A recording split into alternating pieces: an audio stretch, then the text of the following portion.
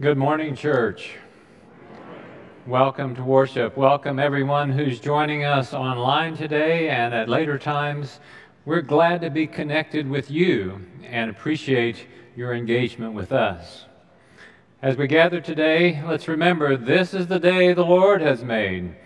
Let us rejoice and be glad in it.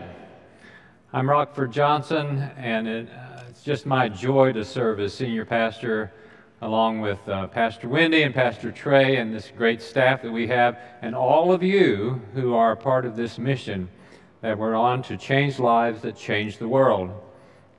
Here in the house, the ushers are passing the connection pads, and if you're here for the first time with us today, we have welcome connect cards in the pew rack in front of you. We would invite you to complete one if you would like to, and leave it with me or with one of us. Or one of the greeters at the end of the service, and we have a gift bag for you. And if you're online and with us for the first time, thank you for finding us, connecting with us, and we hope that you'll reach out to us through our website, mcfarlandumc.org. Let us know how we can pray for you with the cards and the pew racks also, or on the front page of that website, you can click the prayer request button and let us know what to celebrate with you and what your concerns are, and then we put that list together and we make that a matter of prayer for our staff here at the church. Coming up on September 11, the Norman Philharmonic is coming back to McFarland in the afternoon for a concert called, it's a remembrance concert honoring the 21st anniversary of 9/11. And of course, Dr. Zielinski leads the Philharmonic, and Stephen Wurst will be a part of this as well. And so that's good collaboration. And you may want to introduce someone for the first time to this building. If you're online and you've never been here and you want to experience some great music, you could come and experience this, and maybe consider coming to worship sometime. Today, the children's department is having the play date at the Play Pit on East Main, 4 to 6 p.m. So bring your children, bring your grandchildren, families come, be a part of that as we move back towards the fall and getting back into school. Also, I want you to know that Children's Church, sometimes called Elements, a special time for children during the worship service, is coming back. We don't have a date yet, but we're working to bring that back. And then today we are in this series of sermons and worship called Love Is. This is the second of those. Today, love is not insistent on its own way, or it sacrifices that kind of insistence. We also have this class going on that I'm teaching, Love Examines, during Sunday school. We won't meet next week on Labor Day weekend, but I teach it on Sundays and then teach it again on Mondays at noon. Today, we could say Love Talks. There's a forum at noon right after this service down in Finn Hall. It's an open forum related to the class I'm teaching and related to questions about United Methodist Church and McFarland. And so if you want to be a part of that conversation where Love talks together, come down to Finn Hall after this service. The pastors will be there, and we will engage together. Love Feeds. If you haven't been a part of providing snacks for schools yet, we invite you to do that. We've delivered a bunch of those. This guy has, and his team. Scott Meyer, our Director of Missions. And so thank you for doing that, and thank you for being a part of all that we do. You know, love also evangelizes. We can give witness, can't we? And love worships. We've come to worship today. We just stand to sing our first hymn, number 127, Guide Me, O Thou Great Jehovah.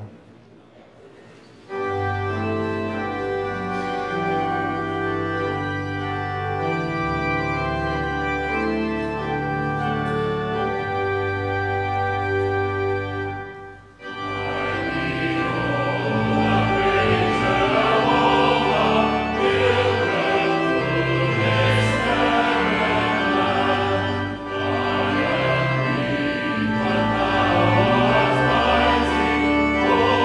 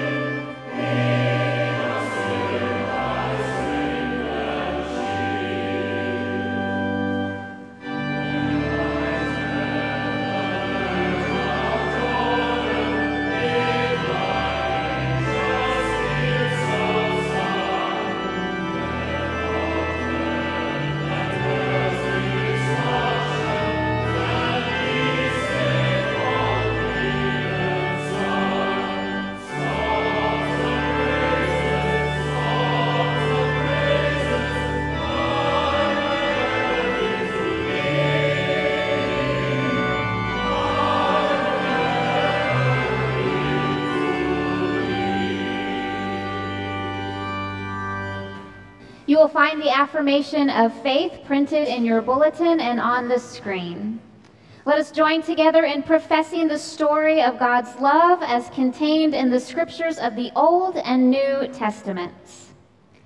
I believe in God, the Father Almighty, maker of heaven and earth, and in Jesus Christ, his only Son, our Lord, who was conceived by the Holy Spirit, born of the Virgin Mary, suffered under Pontius Pilate, was crucified, dead, and buried. The third day he rose from the dead. He ascended into heaven, and sitteth at the right hand of God the Father Almighty. From thence he shall come to judge the quick and the dead. I believe in the Holy Spirit, the Holy Catholic Church, the communion of saints, the forgiveness of sins, the resurrection of the body, and the life everlasting. Amen. Be seated.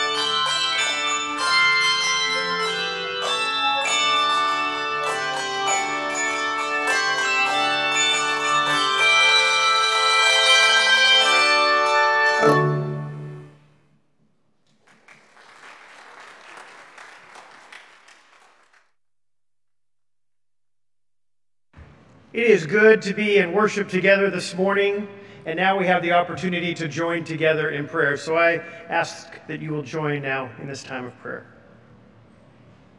Most gracious and giving and loving God, we once again come to you and ask you to hear our prayers, to hear the cries that are deep within our souls, to hear the cries of the needy and the hurting and those who feel helpless. We ask, O God, that you will challenge us to continue to see how it is and to think about how it is that we can respond to your call to help those in need, to help those who are hurting, to be the church in a loving and kind and accepting way, to reach out to the ends of the earth, to reach out into this community, to be the love expressed, to be an example like Jesus was an example to us. We ask, O God, that when we fall short, that you will forgive us. when we become judgmental and hateful with our words or our actions, whether it is intended or unintended, we ask, oh God, that you will forgive us. Forgive us so that then we can be joyfully obedient to not only you and your call, but to your church.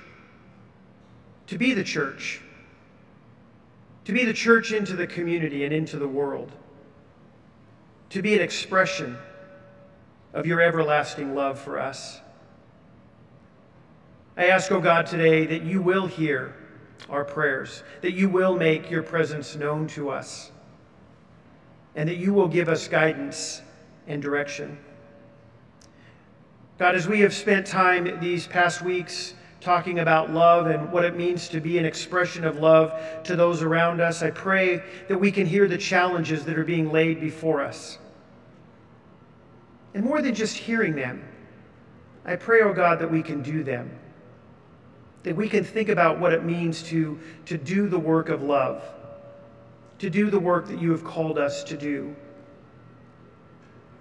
God, it is a joy and it is a privilege and it is an honor to be in worship and in this space today, whether we gather in person and are present in this room or whether we are online. We know, God, that the power of your Holy Spirit brings us together.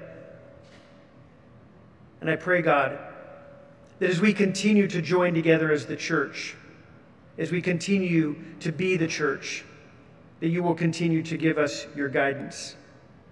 And so now we have the opportunity to join together in the words that Jesus taught us. Our Father, who art in heaven, hallowed be thy name. Thy kingdom come, thy will be done, on earth as it is in heaven. Give us this day our daily bread, and forgive us our trespasses, as we forgive those who trespass against us. And lead us not into temptation, but deliver us from evil. For thine is the kingdom, and the power, and the glory forever. Amen.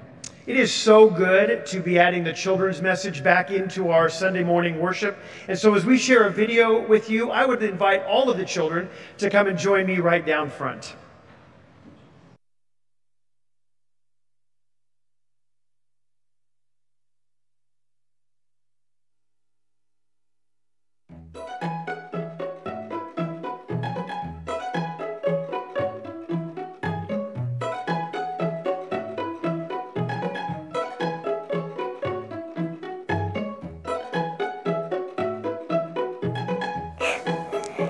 It's happiness to me, and it's like peace and joy. When you care about someone, or when you really like them. When I think of love, I usually think of my dog, Pancake. It means like to care for somebody and to like give them hope and stuff like that. Love, it kind of feels really good to me. I really like it. It really fills my body up with lots of care. Like, love means like they care about you. A lot of people like love all their family members. Love to me would probably be hanging out with my family a lot and doing stuff. Love means to me, I just love it. Because God gave it to us so we could understand it, and everyone should have it because it's just wonderful. Well, I'm glad you guys are here this morning. Thanks for hanging out with me for a few minutes. You know, we've been talking about love in church. And, you know, there's all kinds of love, right? Like, I love certain kinds of food. I love chocolate, right? And there's certain things I like to do. Like, I love to watch college football, and I'm really excited that that's starting again. So there's all kinds of love. And the kind of love that we've been talking about is loving God and loving others, and how it is that God teaches us about loving God and loving our friends. And you know, this video, one of the things that stuck out to me was the word care. And one of the ways that we share with people that we love them is by caring for them. And sometimes when we talk about caring about people, they might be our friends. They might even be people we don't necessarily like. Sometimes we have to love people that we don't like, right? They might be people who look like us and think like us, or there might be people that are really different. But here's the thing about love. When we really love other people, that's the way that we are sharing that we love God. So God tells us that when we love others, it's like we're loving him. So I have a little challenge for us this week, okay? The challenge this week is that we are going to work on loving others. We're going to work on being kind and caring. Can you do that? Can you think about different ways this week that you can be kind and caring to people? I've got some ideas in my mind. I'm going to try not to be mean this week. Did you know that sometimes I can be mean? Don't tell anybody, it's a secret. But I'm going to work this week on not doing that. I'm going to work on going out of my way to be nice to people and to care for them. Can you guys do that too? Yeah? And I bet if the 5 of us here and those folks back there, I bet if we all promised to work on that this week, I bet the world would be a whole better place, don't you think? I think it would be too. All right, let's pray. Hey, God, thank you very much. Thanks for these 4 and all of us this morning who are together and get to think about what it means to love each other and to love you by loving other people. And I pray, God, that you will not only give us the opportunities, but then also the strength to be loving and caring. God, help us to make a difference in this world by loving others. In Christ's name, amen. Thank you, Scott. Let's stand and sing together 402, Lord, I Want to Be a Christian, 402. Please stand.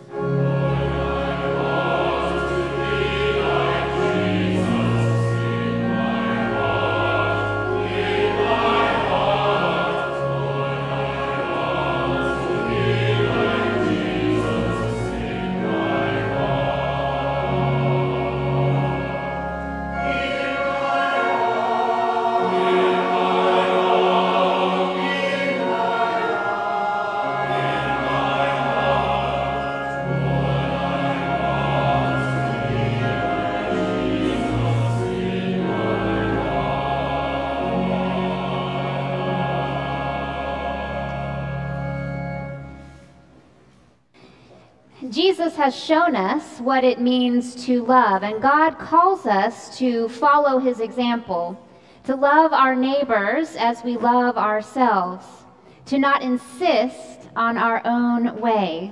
And so we ask God to continue to write his law of love on our hearts and to give us this tenacious faith that actively participates in changing lives that change the world. And so as we give of our tithes and our offerings today, may God bless them and bless us as we share the love of Jesus Christ here in Norman and around the world. You may be seated.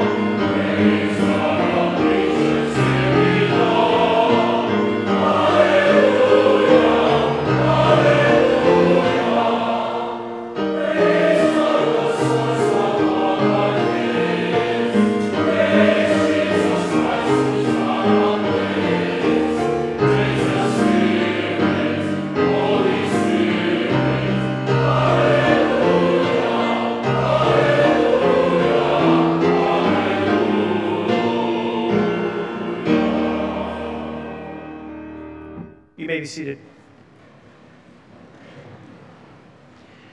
Our scripture lesson this morning comes from 1 Samuel chapter 8, verses 1 through 10 and 19 through 22. Hear now these words.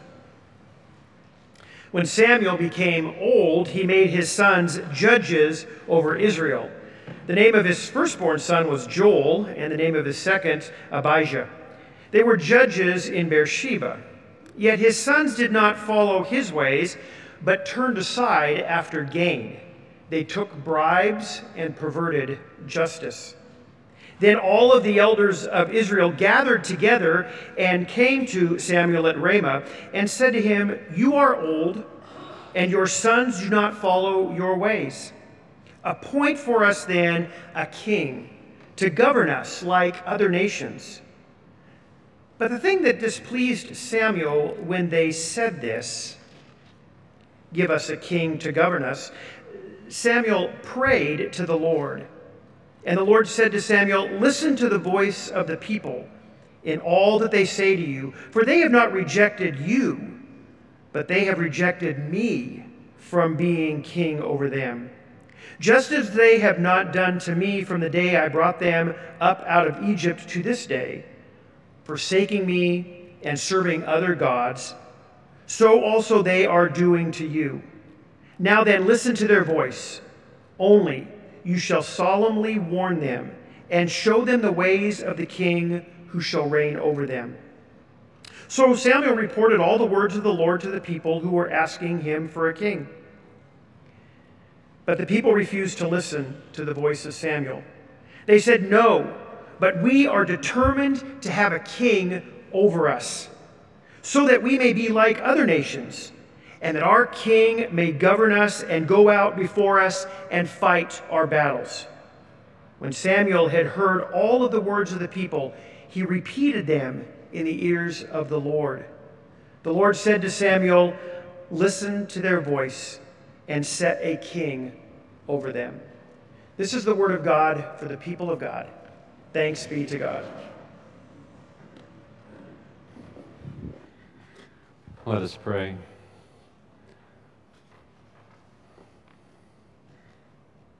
We invite your Spirit to help us to understand, to speak into our thinking and our feeling together around these words, around this word, so that we might gain understanding, that we might be challenged, perhaps comforted, that we might be deepened in our discipleship. And so we offer ourselves to you in these moments, in the name and the way of Jesus. Amen. Choir, thank you. That was amazing. Surrender to Jesus. Do you know anyone that will never surrender their own way? Always insists on their own way. I remember sitting in a small trailer home in Tulsa sometime shortly before 2001 with 3 adult children gathered to plan their mother's funeral. They were not part of the church that I was serving, but I had helped them when their sister died tragically and suddenly, and they reached out again at this moment. And so as we sat there, they talked about fond memories and paid tribute to their mother's goodness, talking about her life. And eventually the conversation turned to reveal that their mother was always insistent on her own way. Following up what a brother said, one of the daughters piped up, "Well, that's the truth. It was her way or the highway." Writing to the Corinthians, the Apostle Paul says simply and pointedly, love does not insist on its own way. So this is the second sermon in this series, Love Is. Last week we looked at Love is Holy and Kind. Today we look at this. We will explore why it is both kind and holy to refrain from insisting on our own way, the danger or the pitfall of it, how it can be sinful, and some thoughts about avoiding or overcoming that my way or the highway attitude and behavior. Jesus, of course, lives, teaches, behaves, and dies as someone who exemplifies the love that lives God's way. For others, does not insist on his own way. That is, while Jesus insists on the priority of following God's grace and truth, he does not insist on getting his own way. And most remarkably, in the garden, when Jesus prays shortly before crucifixion, when the end is near and the final curtain is about to fall, he prays, "Not my will, but yours be done."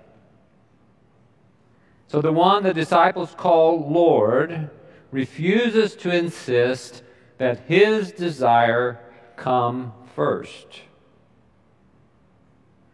And in the Gospels, in different settings, in 3 of the Gospels, Jesus quashes arguments and debate among disciples who are arguing who will be the greatest and who should get to be the sub-lords and the vice bosses in the kingdom that's coming. He tells them, look, you know that among the nations around us, those who recognize their rulers, those rulers lord it over them. And their elite rulers are tyrants. They use power and force to always get their way. And then he says to the disciples, "Not so among you. Your mantra cannot be my way or the highway. Your song must soar with the love that does not insist on its own way." Well, people like you and me are naturally drawn to have authority and power, some of us to more of a degree than others, to have authority over things and entities and even persons. We're drawn to be part of powerful causes and to align ourselves with powerful, even conquering leaders and authorities. And even in those efforts, we may be insisting that we get our own way. So let's go back about 30 centuries, the 11th century BC, to this story we heard about the prophet Samuel and the people's insistence on getting a king rather than the tribal judges and warrior lords that they had. According to the book of Judges, the loosely confederated tribes of Israel struggle and often fail to be faithful to God as their sole Lord or King. They struggle to hold on to land and ward off enemies in that land of ancient Palestine. They have no centralized leadership or governance, but as needed, they are rallied together again and again by some tribal lord who rises up with sufficient charisma and strategic wit to pull them together for concerted action. They call them judges, not like our courtroom judges, just a word that means, in this case, rulers who lead groups based on their innate strength and wisdom and sometimes cunning guerrilla warfare. To get a feel for the setting, we could think of the tribal lords in Afghanistan, that kind of setting. It's been that way in Afghanistan to some degree or another for centuries. The idea was that it was God who was their king, and they didn't need a king. The judges are supposed to help them, and the prophets are supposed to help them follow God's way for them. But the people keep cycling back into rejecting God and worshiping idols. This period of time has been referred to sometimes as the dark ages of Israel's story. So, as we heard, after Samuel, this aging prophet, appoints his sons to be the judges, and they turn out to be self-serving, they are easily and eagerly bribed, twisting things for their own gain, and more interested in what they could get out of their position than how they could help the people. The people have had enough.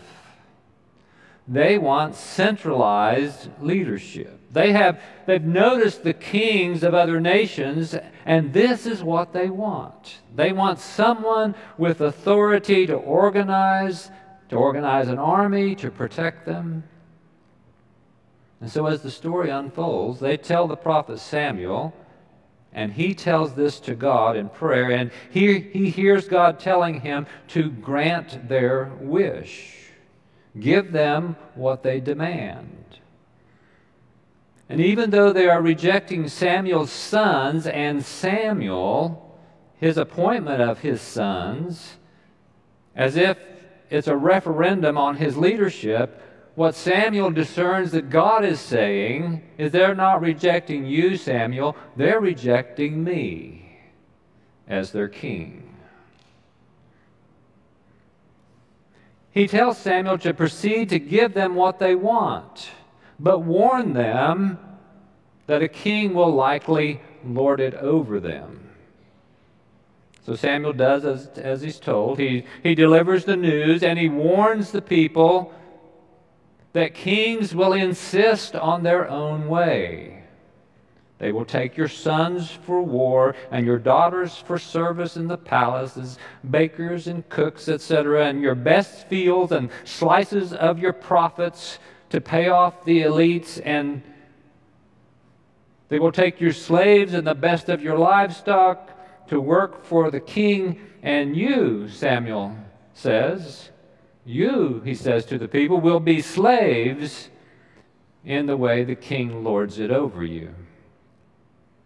And if that's not enough warning, Samuel tells them, when you finally realize and complain because you got what you insisted on getting, God will not respond. You can just go to your king, your overlord that you wanted you can just suffer that as the consequence of insisting on your way over God's way. Well, Samuel's warning leaves them with a question, of course. Do you want to reconsider? And they respond with a resounding no. We are determined to have a king over us for our protection. They insist, and Samuel goes ahead. He gets the go-ahead from God. Not long after, Saul is anointed the first king of the people. One amazing insight in this unfolding story is that even God does not insist on God's own way.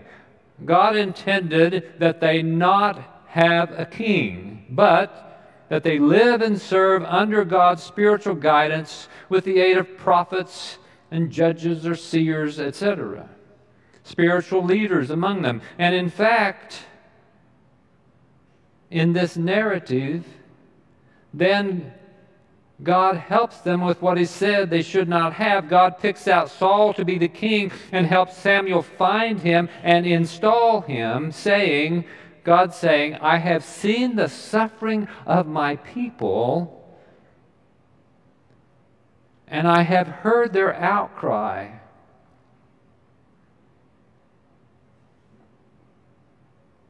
This is amazing. God is still listening to the cry of the people. It has come to me, and God has taken it in, and now is in some ways responding. The Lord God who said through Samuel, you will cry out in complaint about your king, but the Lord will not answer you, quickly then is busy fulfilling what the people have chosen. And then, not long after, we hear God say to Samuel, I regret that I made Saul king. He says that because, like the people who keep falling away, Saul falls away. He's turned his back from following me, God says. So it is that God, living and active interactively with the people, begins then to work toward David replacing Saul as king. God keeps working in the give and take of human experience, keeps engaging with insistent my way or the highway people to bring about God's ultimate purpose. God sets an example of divine love that does not insist on its own way, but collaborates with those in shared relationship to bring about God's ultimate purpose through means that were not originally intended.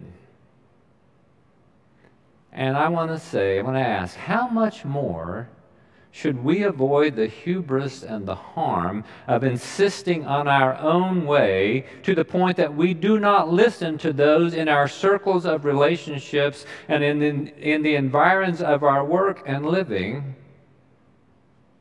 Are we then not obligated by the claim of God's love in Jesus Christ, that claim on our lives, to avoid being controlling people who refuse to listen, refuse to learn, refuse to consider other avenues and routes to what the world needs, to what people need, rather than simply and singly mapping out everything for everyone else through our own way?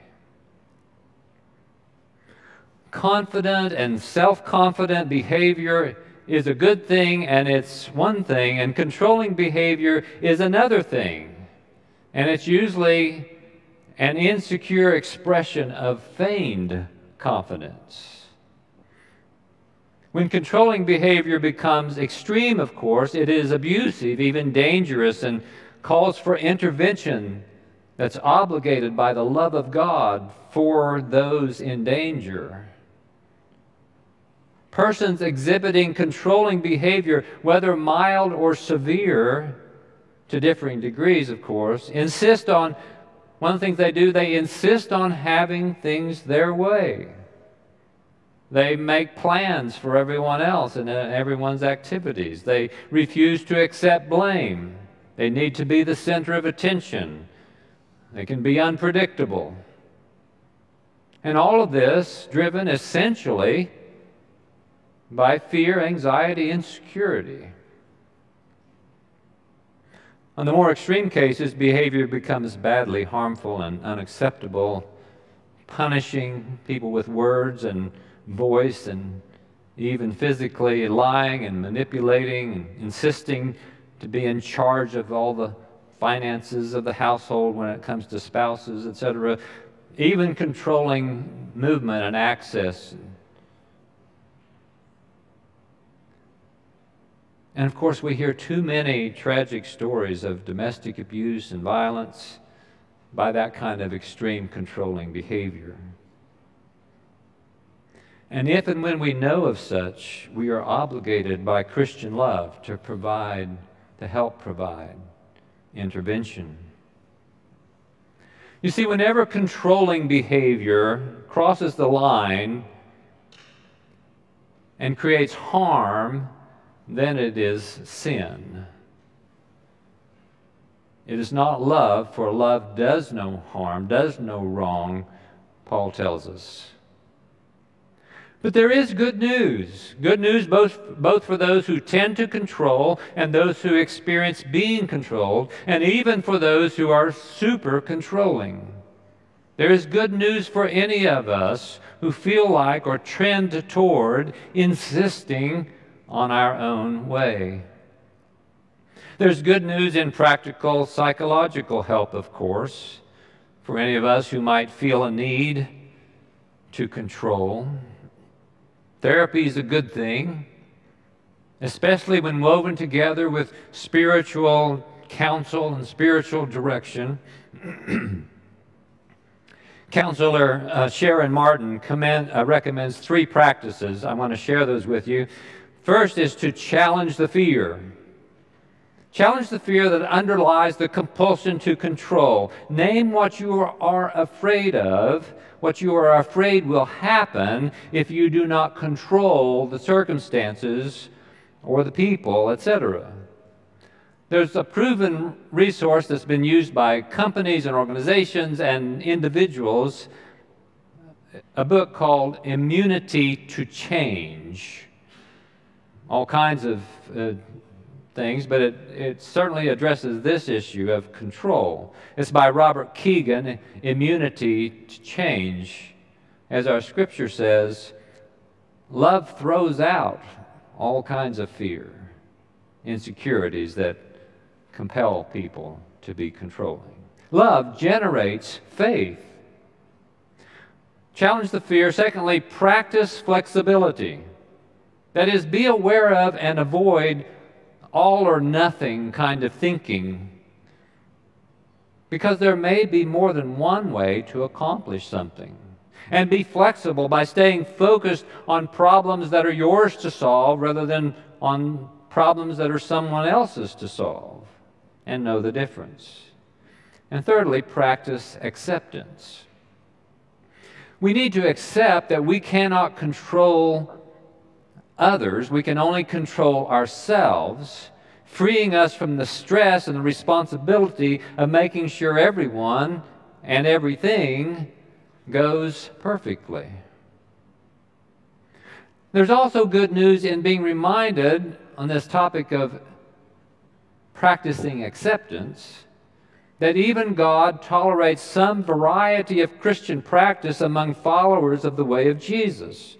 So writing to the Romans about competing convictions with respect to discerning which foods to eat and which holy days to keep, which can and cannot, should or should not be allowed and forbidden, the Apostle Paul says in Romans 14, hold the faith that you have as your own before God. He literally uses the word faith. It's usually translated, hold the conviction that you have as your own before God. So he's writing to a mixture of Jewish and Gentile Christians, and the food and special days question, that debate is about those centuries-old Jewish taboos and laws regarding what to eat and how to prepare it and under what conditions, etc. And Paul makes the point that each person is answerable to God, not to the person who differs with them on these matters. They are not to lord it over each other. He tells them that God can tolerate the different convictions, and so they should do the same, rather than trying to control the other by their critical judgment. His point is clear, that Christ is the Lord, and that each one will be held or is accountable to God. And therefore they can stop striving to control each other by means of judgment.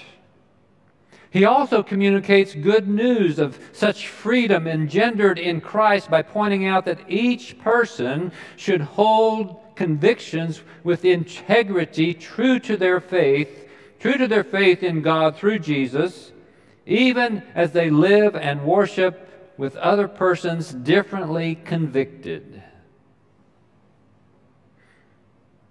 There's freedom and joy and peace in that. It is before their own Lord, Paul writes, that they stand or fall, and they will be upheld, for the Lord is able to make them stand.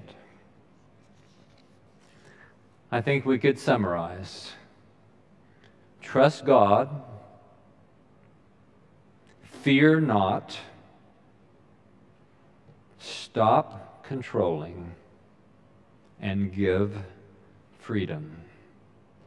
Live your freedom in Christ by loving one another without insisting on your own way. And know this, love does not insist on its own way. Let's live as if we believed that. Let us pray. Thank you, O God, for your grace, for setting us free in Christ to be people who love intensely, who love across differences, and hold to the integrity of our faith at the same time. Thank you. Pour your Spirit into our lives. Help us to live this out in the weeks that come, the days ahead, tomorrow on Monday, as Thursday rolls around, whatever we do on Saturday. Help us to live like this. In the name and the way of Jesus. Amen. If you're considering your Christian discipleship, you want to deepen it in some way, or you have questions about it, or you've never considered yourself a follower or a Christian disciple, follower of Jesus, we're always glad to talk with you. And if you want to, of course, join the church, we welcome you to do that as well. We'll be at the front while we sing this hymn. You can also catch us at the back afterwards, or call us, email, etc. We're glad to talk about these things with you. Let's stand to sing our hymn.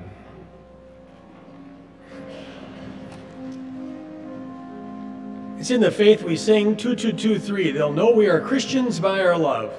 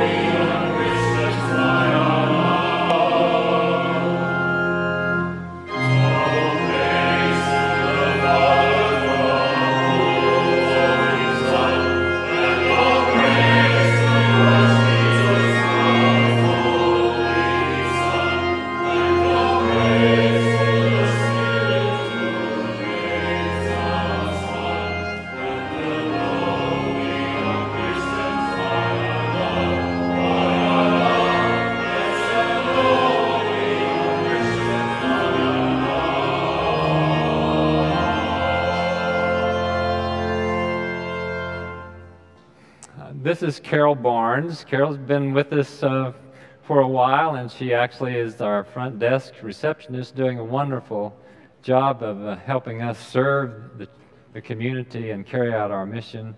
And she belongs to Jenny and Michael Roberts and their families. She's Jenny's mother, and we're just delighted that you're here and that you're joining with us today. So she's moving from Centenary United Methodist Church in Lawton. And just this one question: as a member of this congregation, will you faithfully participate in its ministries by your prayers, your presence, your gifts, your service, and your witness? If so, say, I will. We welcome you in Christian fellowship. We are so glad you're among us. We have a statement in the bulletin that I don't have in front of me. Scott Meyer, thank you. Would you read this with me, people? We welcome you to McFarland Memorial United Methodist Church, and with you we renew our vows to uphold the church with our prayers, presence, gifts, service, and witness. Welcome, welcome, welcome. And now as you go, may the God of all hope fill you with such joy and peace in believing that hope may abound in you by the power of the Holy Spirit. Amen.